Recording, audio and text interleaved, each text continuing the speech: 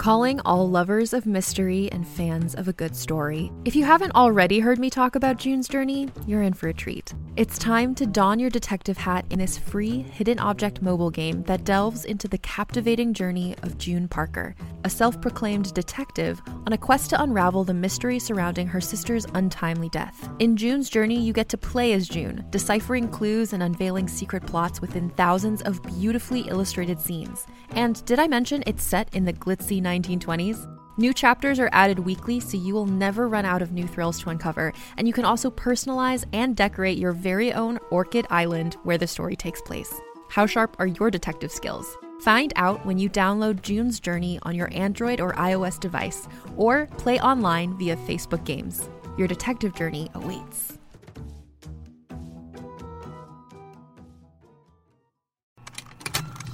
Contained herein are the heresies of Radolf Burntwine, erstwhile monk turned traveling medical investigator. Join me as I uncover the blasphemous truth of a plague-ridden world, that ours is not a loving God, and we are not its favored children. The heresies of Radolf Burntwine, coming January 2nd, wherever podcasts are available.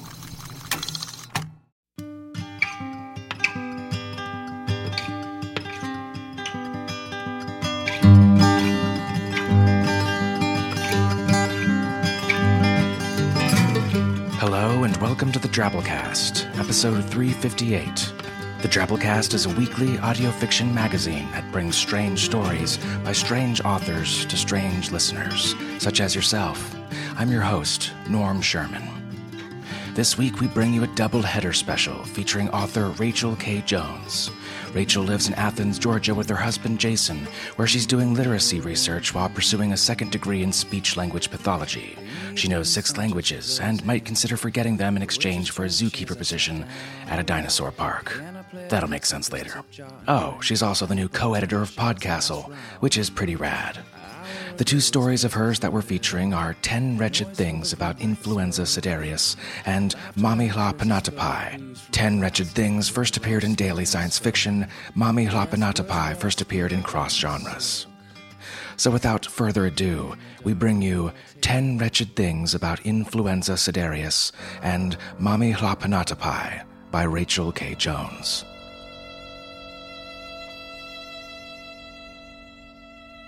"10 Wretched Things About Influenza Sedarius" by Rachael K. Jones.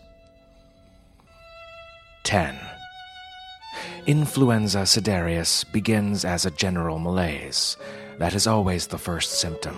Perhaps you wish to doze on the sofa, but your husband suggests a little fresh air instead. You do feel better after the walk, but by the next morning the listlessness has returned tenfold. Your husband complains when you order takeout instead of making the pot roast, but you feel too tired to care. 9. Next, you feel pinprick pain all around the eye sockets. The ache radiates downward along your spine as the disease spreads through your nervous system.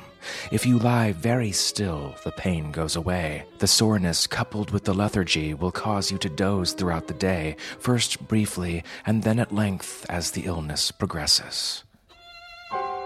8. Over-the-counter cold and flu medicines fail to relieve the symptoms. You buy little red pseudoephedrine pills and chase them down with grape-flavored phenylephedrine syrup.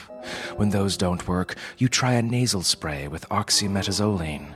For the aches, you take 2 aspirin, then 4, then 8, then 16, and then finish the whole bottle. But nothing changes. 7. Next goes your sense of balance. Vertigo makes housekeeping and yard work impossible, and your husband snaps at you when you forget to iron his shirts for his court date in the morning. You stumble out of bed at 5 a.m. to starch the collars, stopping every few moments to steady yourself against the wall. 6. Once your balance is shot, nausea sets in. Your stomach cramps up like you are about to retch, but somehow you never do, even when you kneel over the toilet and stick a finger down your throat.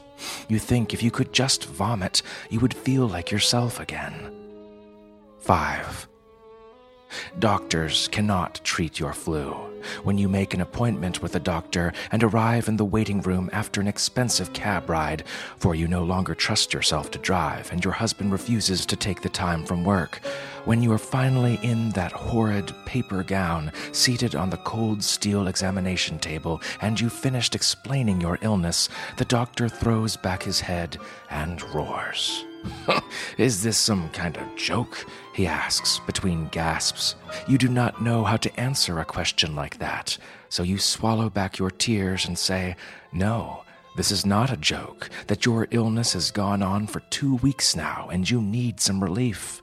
He wipes his flushed cheeks and tells you that you have influenza sedarius, the iron flu, and that you need to see a specialist immediately.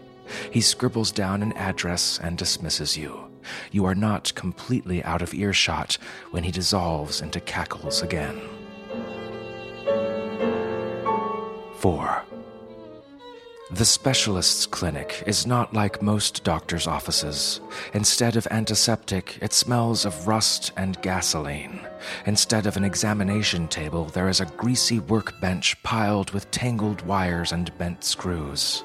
Instead of the paper gown, you're given nakedness to wear. You cover yourself with your hands as best you can when the specialist opens the door.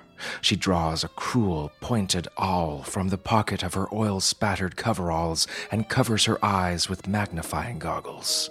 "Let's unscrew your head and take a look inside, shall we?" "No," you cry out, horrified. "No, don't touch me." You snatch up your clothes and shove past her into the hallway, choking back sobs as you flee down a corridor crowded with decapitated mannequins and false human limbs arranged like bouquets in buckets. And when you round the corner, you see your own grinning face on a poster peeling off the back of the exit door. The slogan reads, "Android Housewives, Next Gen Series. Get a gal who's always on." The shock brings you to your knees. Then slowly, because you don't want to believe it, you place your hands on either side of your head, twist it like a jar lid, and see just how far it goes. 3. Your husband will never catch the flu from you. Your flu is not contagious. He will never suffer in sympathy alongside you. You will not nurse him back to health. When you confront him about the poster, he turns deep red and punches some numbers into his cell phone. You hear your husband arguing with your manufacturers. He calls you defective. He calls you cheap Chinese shit. He demands to return you, to exchange you. Whatever they tell him only makes him redder. Whenever he hangs up, he ignores you for a full hour despite your pleas. You promise him you will be a good wife. You promise to iron his shirts. You promise to cook and clean every day despite the nausea. You promise to give him spectacular sex despite the vertigo. You promise to rub his feet, sing to him, and perform limber stripteases even though every motion hurts. You promise you won't complain anymore. He tells you to hush and to demonstrate your obedience. And so you do. In the silence that follows, you look up from your perfect hands into the eyes of the man you can't help but love. "You're out of warranty," he says at last. "I can't return you.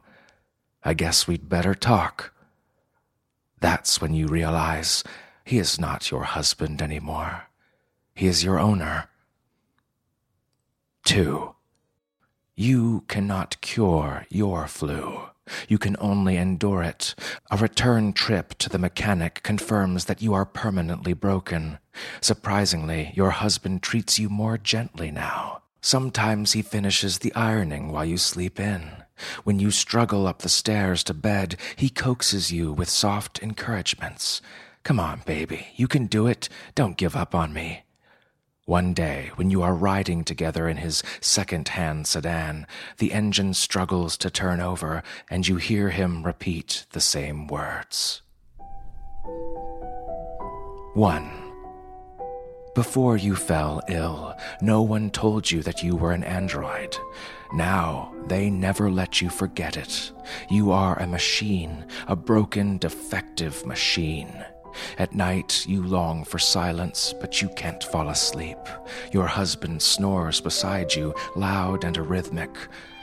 You close your eyes, straining your ears to catch your own heartbeat. Instead, you hear the metallic drone of thousands of tiny gears churning inside your chest. You realize you are waiting for them to stop.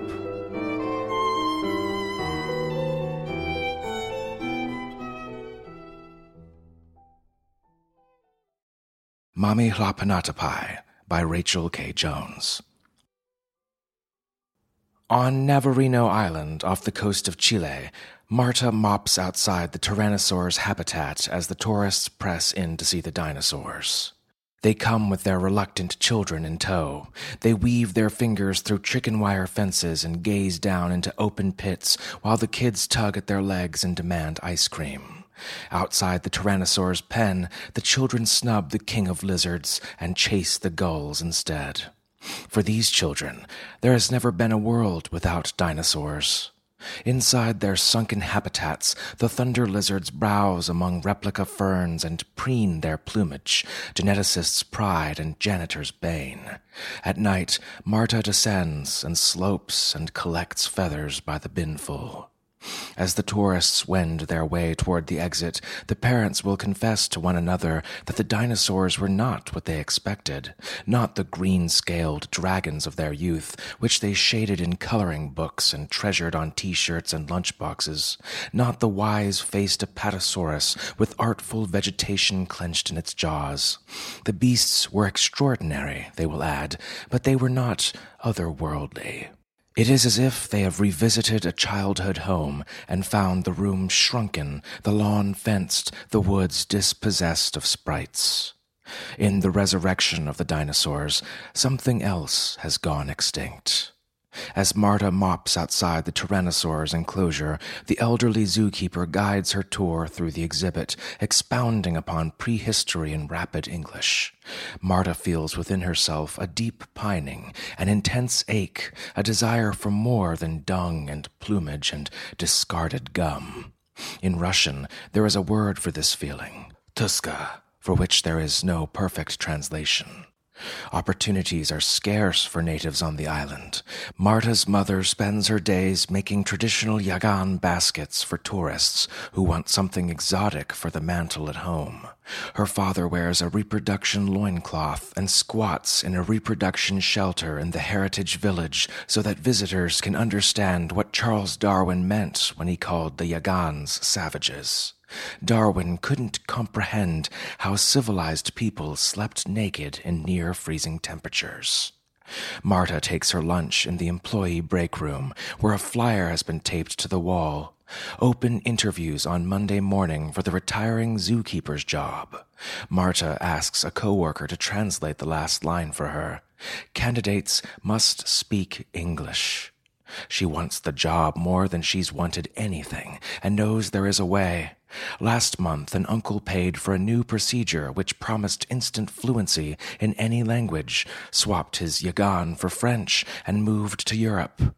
Language, the ad claims, is a lattice of paths through the tangled wilderness of the brain. If you didn't mind erasing the map, losing your old tongues, you could learn any language in the company catalog almost overnight. She did not wish to lose the Yagan language, but Marta feels the future closing around her like the glassed-in walls of the pterodactyl habitat. In the mornings, she winches herself to the roof to polish off the dust prints where they throw themselves at the glass all night. In German, there is a word for this feeling, Torschlusspanik, for which there is no perfect translation. 2 days, the ads promise, and you will speak your new language fluently. Just 2 days. Outside the tyrannosaur's habitat, the old zookeeper wraps her coat a little tighter and shivers beneath the heaters that warm the dinosaurs. Marta mops in short sleeves and thinks nothing of the chill. Her grandmother said Yagan blood runs a full degree hotter than the blood of white people, but that wasn't the secret to living naked in the cold. It was the fires, said her grandmother. They lit fires up and down the coastlines and the shelters of the rock, and while the sailors passed near our shores, they called it Tierra del Fuego, the land of fire, and wondered at the perpetual plumes of smoke rising in the night as though it were the abode of dragons. On Friday evening, Marta arrives for her appointment 30 minutes early. She pages through a book on velociraptors that she bought at the zoo's gift shop. The cartoon lizards are green and scaled and featherless in deference to the sensibilities of the older patrons. She thinks of velociraptor bones in museums around the world. What would their ancestors make of the resurrection, of the cages? As if summoned by her thoughts, a featherless raptor steps from her shadow and nips her hand. Marta drops the book in surprise. The nurse calls her name, gazes straight through the raptor. Marta searches the lizard's black eyes for an explanation, but finding none, she abandons it in the waiting room. The nurse places something like a spherical cage around her head. When the doctor touches the button, it is as if a fiery ball smashes deep into the surface of her brain, throwing up a screen of dust so that all her thoughts are thick and blurred. After the procedure, Marta stumbles alone into the rapidly descending night. The cold assaults her from all sides. Shivering, she lifts her chin and sees smoking bonfires strung like beacons along the dirt road leading to her grandmother's home. The velociraptor darts from her shadow and bolts toward the fires, and feeling an answering tug in her navel, Marta follows. As they reach the fire in succession, the flames sputter and die out. Always fire ahead, always darkness behind. The ground is thick with mud. Their feet leave indents with each step, but when she looks back, she sees only the velociraptor's delicate, bird-like impressions. At the final bonfire, Marta staggers to a stop. She cannot see what is beyond, whether the road continues or branches or falls into nothingness. In the rapidly failing blaze of the last fire, she gazes into the velociraptor's strange, beady eyes, and suddenly it is as if they understood one another perfectly. Marta thinks there is a word for this in Yagan.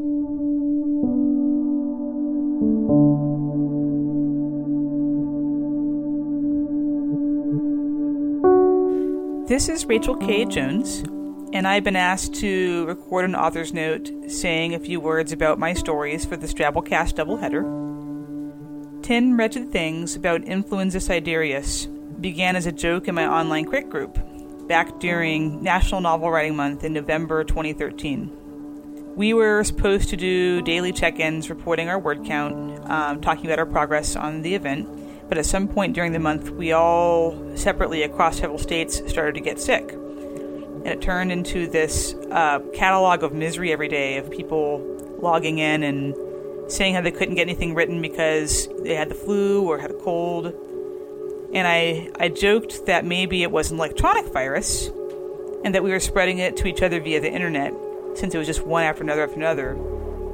And this was how we were about to discover we were all androids.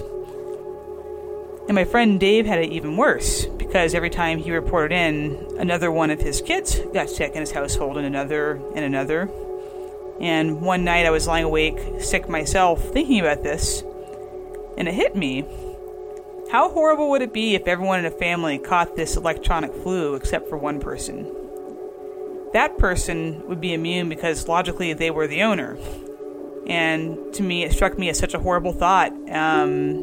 So I got up in the middle of the night and I sat down at my computer and I wrote the first draft of the story.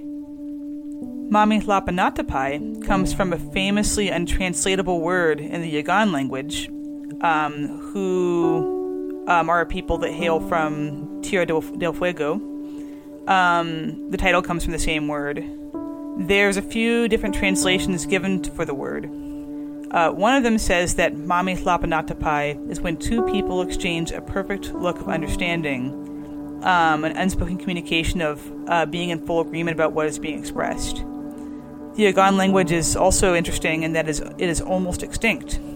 There is only one living person in the entire world who is a native speaker, Cristina Calderon, and when she dies, the language will die with her. This strikes me as unbearably sad. What must it be like to speak a language since birth, and to have no one left to speak it to? What unique words and ideas will die forever if your language died out? And from there, I decided to add dinosaurs, because most stories could do with a few more dinosaurs, at least in my opinion. So thanks for listening, and I hope you enjoyed the stories.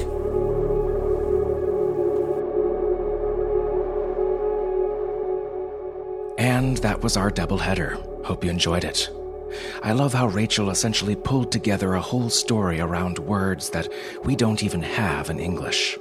In a future world where technology allows us to bring everything back that we've lost, down to the frickin' Tyrannosaur, isn't it interesting the one thing you can still lose for good is your own language? The Guinness Book of World Records lists Mami Hlapanatapai as the most succinct word, defining it as looking at each other hoping that either will offer to do something which both parties desire but are unwilling to do. It describes a fraction of a moment in our lives, a moment when we're speechless, when two people look at each other without speaking, want the same thing, but for whatever reason are powerless to take it beyond that moment. Like a young girl and a velociraptor, for example. Tuska, another word referenced in the story. Vladimir Nabokov once said, "No single word in English renders all the shades of Tuska." It means more than melancholy, boredom, yearning, and spiritual anguish. It's a dull ache of the soul, a longing with nothing to long for, a sick pining, and a vague restlessness. Opportunities are scarce for natives on this island, and a young girl longs for something more. Is it to be a zookeeper? Does she even know?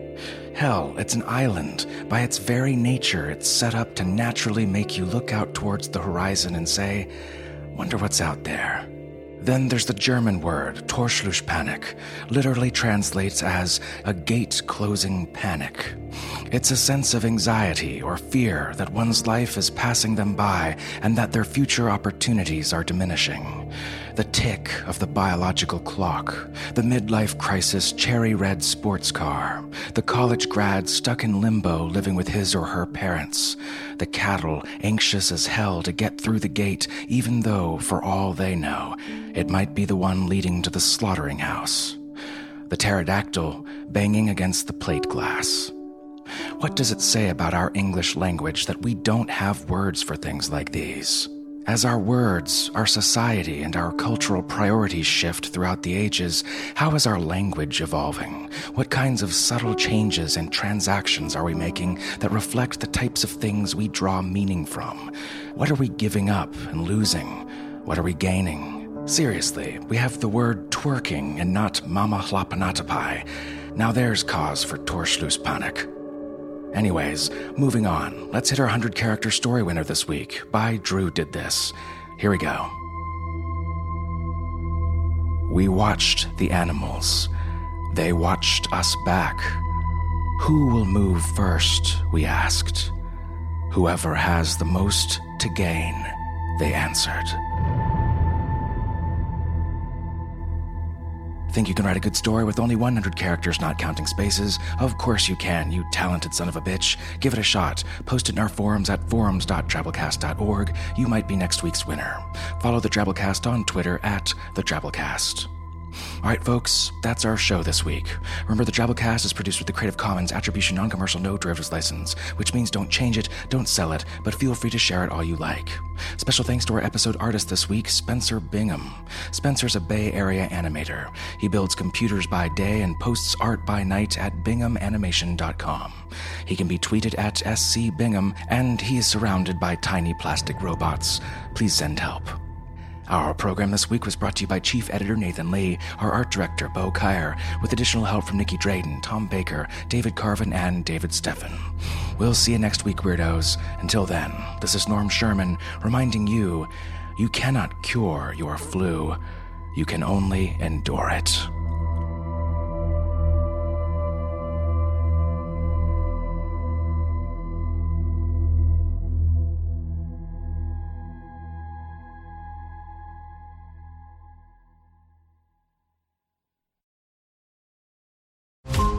Every 5 minutes, a transplant candidate dies while waiting for a compatible heart, liver, or kidney. Imagine a technology that could provide those life-saving transplant organs for a high price, and imagine what a company would do to monopolize that technology. On a remote island in Lake Superior, a team of geneticists unlocks this holy grail of medicine by reverse engineering the genomes of all mammals, creating an animal with organs perfectly suitable for human transplantation. They envisioned a docile herd animal, but one team member had another, darker vision. This ancestor is anything but docile.